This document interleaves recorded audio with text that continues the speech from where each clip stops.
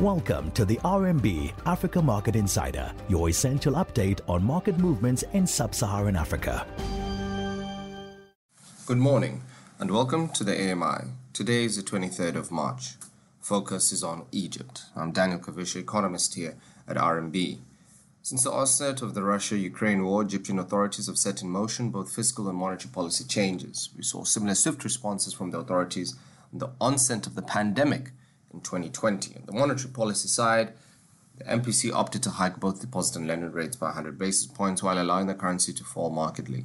In our Node Milk Index, we mentioned that on a real basis, the currency would likely need to weaken by 14.6% to levels closer to 18 to the dollar. The latest move shows that the currency is trading at 18.5 to the dollar, closer to its fair value on a real basis. We expect the currency to continue its decline, with market forward rates indicating levels closer to 20.2 at the end of the year.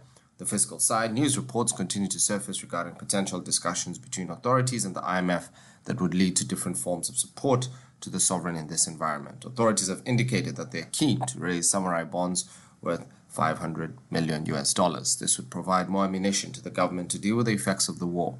The authorities have tapered their growth expectations for this fiscal year to 5.5%, in line with our forecast. It is likely that growth will come in lower given rising economic challenges. On inflation, we remain extremely bearish.